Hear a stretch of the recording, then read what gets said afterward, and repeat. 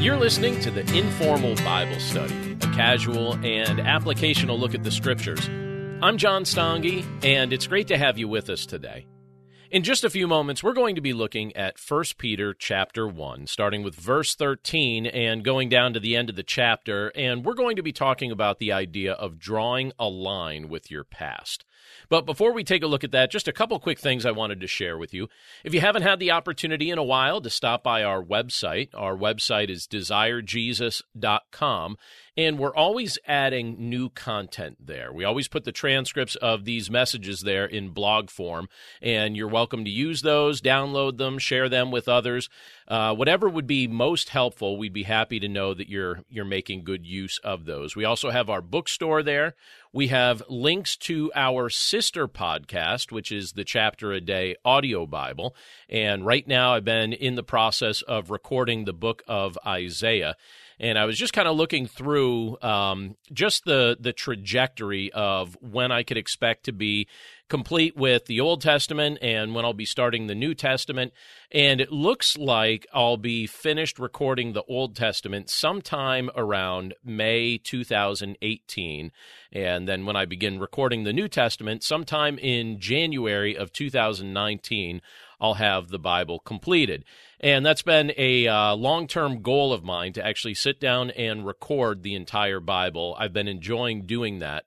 And if you think you might enjoy listening to the recordings of each Chapter a Day episode, be sure to check it out through your favorite podcast player. We're grateful for the knowledge that people listen to it in a variety of places. I've actually noticed recently that our podcasts have apparently caught on in Japan. So if you're listening from Japan, thank you for listening. We've noticed that other than the United States, all of a sudden, Japan is the number 2 country where our podcasts are listened to, and that kind of happened quickly. All of a sudden, our listenership in Japan increased rapidly. So again, hello to all our listeners, wherever you are in the world, but we're saying a special hello today to those of you who are listening from Japan. But again, you could stop by our website, desirejesus.com. Again, we have a whole bunch of resources there for you. We also have the most recent 30-day devotional of the Desire Jesus series. It's available for free download right from the website. And again, we hope you'll take advantage of it and enjoy it. Now, as I mentioned just a few moments ago, today we're looking at 1 Peter chapter 1, starting with verse 13. And we're talking about this idea of drawing a line with your past.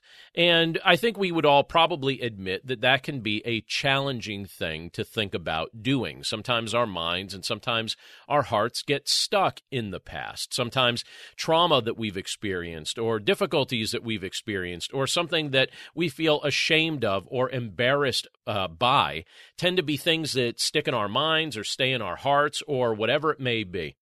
And yet we look in Scripture and it tells us that in Christ, we have been made a new creation. In Christ, we have been recreated. We've been made brand new.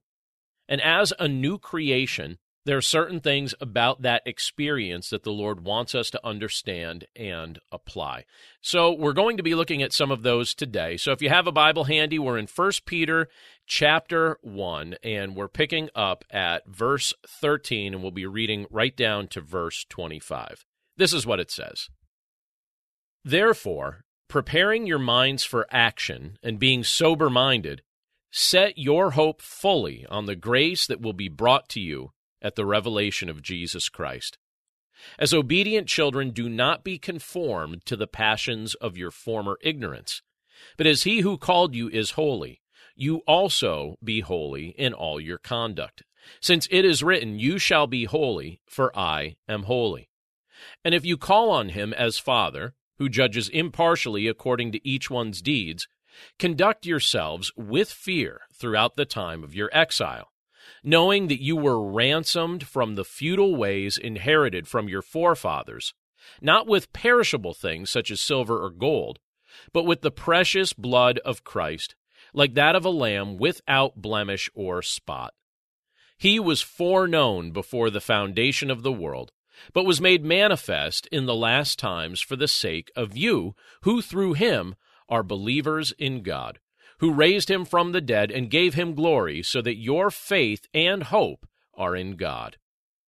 having purified your souls by your obedience to the truth for a sincere brotherly love, love one another earnestly from a pure heart, since you have been born again, not of perishable seed, but of imperishable, through the living and abiding Word of God.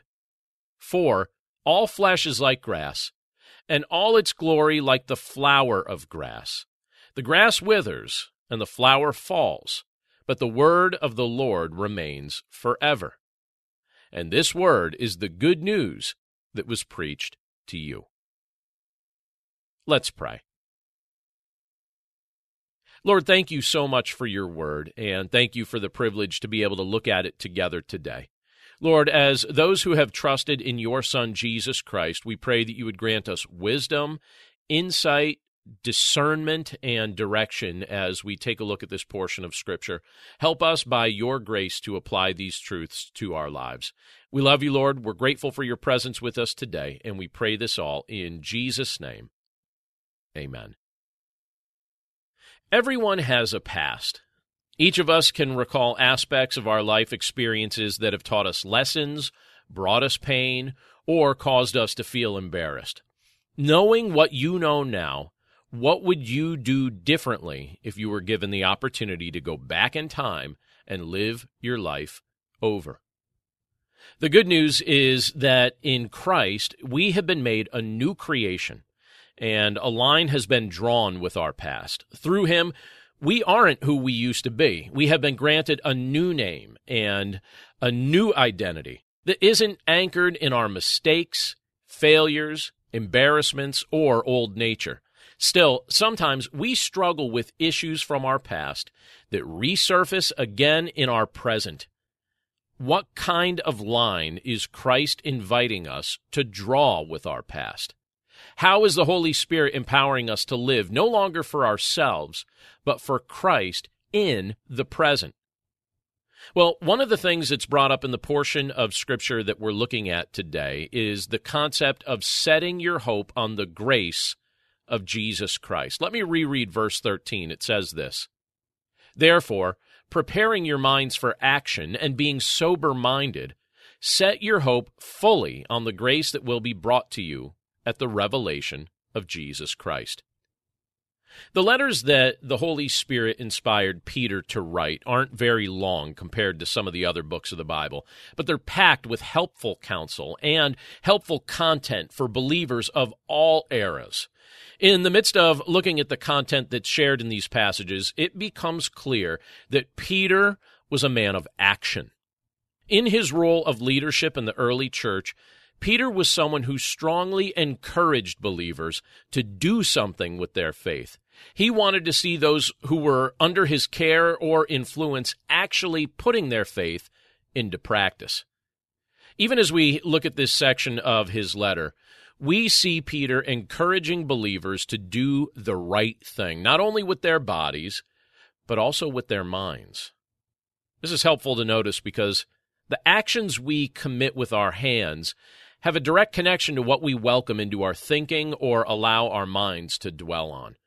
The counsel we're given here as followers of Jesus Christ is to, first of all, prepare our minds for action. We're being challenged to not just be people who dwell in the muddy waters of theories and speculation, but to use our minds in an active manner. But as we well know, there are plenty of things that challenge or even inhibit us from using our minds in an active and healthy way. Peter reminds us to be sober-minded. A sober-minded man is someone who yields their mind over to the Holy Spirit, and as a result, their mind is disciplined, focused, and morally straight.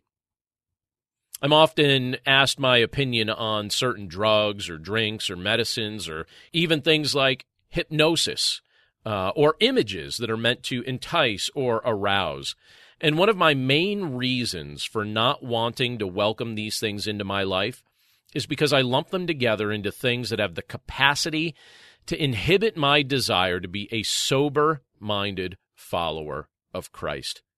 I think that's an area that we need to ask the Lord for discernment, because we never want to be giving up our ability to be sober minded when faced with a variety of things that tempt us to go in that direction.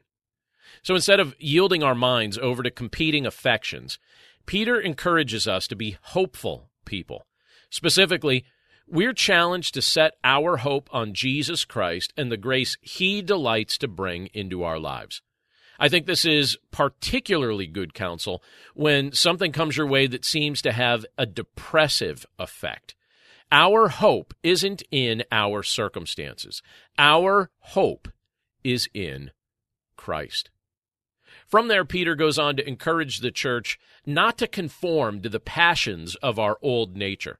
Look at verse 14. He says it this way. He says, "As obedient children, do not be conformed to the passions of your former ignorance." So Peter goes on to challenge the readers of his letter. He encourages us to see ourselves in a new light. Specifically, we're reminded that we are children of God who have the privilege of living in obedience to Him. This is the kind of advice that sounds quite similar to the directions Jesus gave the apostles just before He returned back to heaven. I like what He says in Matthew chapter 28, starting with verse 18. He says this. The scripture reads, "And Jesus came and said to them, 'All authority in heaven and on earth has been given to me.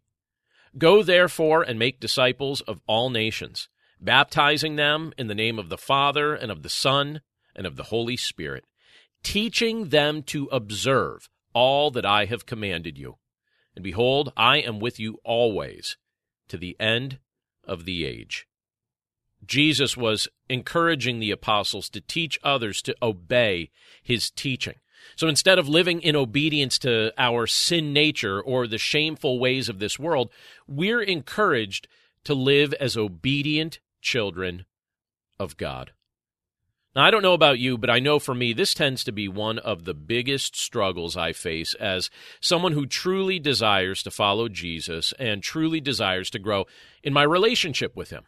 Peter speaks of the temptations of this world as passions that we gave into when we were living in ignorance. Now that we've been shown the light, we're challenged not to go back to the very things that Jesus rescued us from. But let's be honest, those things still tempt us. Gratefully, we haven't been called to face temptation without help. It's been said that temptation tends to fall into three primary categories: the lusts of the flesh, the lusts of the eyes, and the boastful pride of life. We have been enlightened by the Holy Spirit to begin seeing those lusts and those boasts for what they really are. They make false promises to soothe our hearts temporarily, when all they really want to do is destroy our lives. And in Christ, we can see this now. And this is something that Peter was encouraging the church to be aware of. He goes on from there to encourage believers to walk in Spirit-empowered holiness.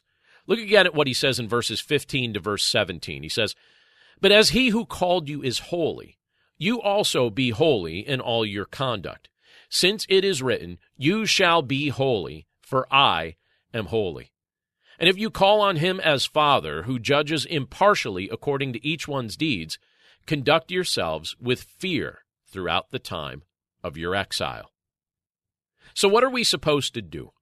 How do we draw the line between the old life we used to live and the new life we've been blessed with in Christ? According to this passage, we're encouraged to walk in holiness, just as Christ is holy. The way we conduct ourselves in this world is to be empowered by the Holy Spirit and reflective of Christ, who has granted us His name and a place in His family. In a related way, we're encouraged here to conduct ourselves with a healthy form of fear as well. It's helpful for you and me to recognize that God the Father holds us accountable to Him. He sees how we conduct ourselves, and He has the power to intervene in our lives if He chooses to, however He chooses to, right? We're cautioned to remember that.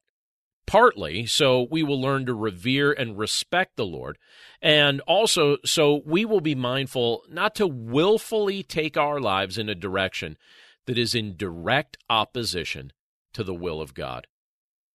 Conversationally, all believers would probably admit that this is one of the primary goals that they have for their life, to walk in obedience to the Lord. I desire that, and you probably do as well. But there's two very different ways Christians have tried to approach this objective. One approach is damaging to your faith and damaging to your testimony, and the other approach is helpful. The difference between the two is the strength you seek to rely on for the help you need. If I rely on my strength to empower my obedience, I'll become a proud, rule-keeping Christian who develops a pattern of looking down on others who don't keep my arbitrary standards as well as I'm convinced I'm keeping those standards. I'll also begin to experience despair when I stumble and a hesitancy to confess my sin because it will challenge my sense of identity to do so. But if I rely on the power of the Holy Spirit to work within me, I won't develop an unhealthy dependence on my flesh. I'll maintain hope in the midst of my struggles, and I'll be willing to confess my sin because my sense of identity and my sense of well-being won't be anchored in my personal abilities or self-reliance. Something else that Peter encourages the church to be mindful of, and something that we would do well to remember, is that we were ransomed. We need to know that we were ransomed. This all factors into drawing a line with our past. Look at verse 18 and several verses following it. It says, "Knowing that you were ransomed from the futile ways inherited from your forefathers, not with perishable things such as silver or gold, but with the precious blood of Christ, like that of a lamb without blemish or spot. He was foreknown before the foundation of the world, but was made manifest in the last times for the sake of you, who through him are believers in God, who raised him from the dead and gave him glory, so that your faith and hope are in God." Our identity is not anchored in our flesh. Our new sense of identity is found in who we are in Jesus. Peter wanted believers to remember this, probably in part because he could testify to what it was like to forget it. But as believers in Christ, he encouraged us to know something about what Jesus did for us. He wanted us to know for certain and regularly remember that we had been ransomed from the futile life we inherited from our forefathers. We inherited a sinful nature that bound us like prisoners, but Jesus ransomed us. He paid for our freedom with his own blood. Knowing that we're that precious to our Lord, what kind of impact should that have on how we see ourselves? What kind of value should we start to place on our own lives if Christ valued us enough to do this for us? Not long ago, I was talking to a family member who had temporarily forgotten this, and I prayed with her. And I encouraged her to remember once again just how much she's loved by Jesus. We were ransomed by his blood. Through Jesus, we've been set free. Through Jesus, we've been blessed with a brand new identity. We are part of his family. And the scripture concludes by encouraging us as members of his family who are deeply loved by him to love one another. Again, look at verse 22 in particular. It says this, "Having purified your souls by your obedience to the truth for a sincere brotherly love, love one another earnestly from a pure heart." So again, as people who are loved by Christ, we're encouraged to practice that kind of love toward each other. We're invited to be sincere toward each other and love one another from a pure heart. God, who is loving by nature, chose to show us love in Christ, even when we weren't making ourselves very easy to love. Likewise, I'm certain that we have all made it challenging at times for others to love us, and others have made it challenging to love them. But we're called and empowered to love as we've been loved, without a list of prerequisites or conditions, without pretense. During the past few weeks here in the United States, there have been some majorly debilitating weather events in two of our states in particular, Texas and Florida. And maybe some of you already saw this, but I saw a news story published by the Washington Times the other day that said Christians in particular outpaced FEMA, our Federal Emergency Management Agency, in the amount of aid they provided in the immediate aftermath of the storms. I thought this was a rather contemporary application of the concept being described right here in this passage. We love one another in active and tangible ways because Christ loved us in active and tangible ways first. Through Jesus, we're invited to draw a line with our past. Our hopes, obedience, strength, and love are now anchored in Him. The futility and ignorance that once enveloped us has been robbed of its power as we've been graced with new life in Jesus Christ. Let's pray.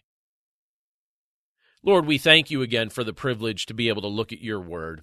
And we thank you, Lord, for the fact that in your Son, Jesus Christ, a line has been drawn with our past. Lord, you've made us a new creation. You've given us new objectives. You've given us new hopes. You've given us the power to be obedient to you in the midst of a culture that invites us and tempts us to go in a direction that is not honoring to you. Lord, we know that you love us, and we know that you want us to follow you. We know that you want us to be obedient to your leading and obedient to your teaching. And likewise, Lord, we know that you want us to be people who show your love in the midst of the relationships that you've blessed us with here on this earth. So, Lord, by your grace, we pray that that would be exactly what we would do. And we're grateful, Lord, for your love. We're grateful for your presence with us. And we're grateful for these reminders and encouragements that come directly from your word. We commit this day to your care, and we praise you, Lord, for being present with us in it. We pray this all in Jesus' name. Amen. Thank you again for listening to this episode of the Informal Bible Study. Again, as I said at the open of our episode, we'd invite you to stop by our website, which is desirejesus.com. And again, we have a whole bunch of resources over there for you. We have various books in our bookstore. We also have the latest 30-day devotional in the Desire Jesus series available for free download right from the website. And we have transcripts of all of the teaching that we have been sharing over the past few months. So if any of that would interest you, stop by desirejesus.com. And don't be afraid to drop me an email. Let me know if you're listening. Let me know if there's any way that we could be praying for you during the course of this coming week. I assure you that that's something that we would be more than happy to do. It's always nice to hear from those who listen to the episodes of this podcast. But that's it for us today. Thanks again for listening. We hope you have a wonderful day and a wonderful week. And we look forward to catching up with you again right here next Monday. Take care.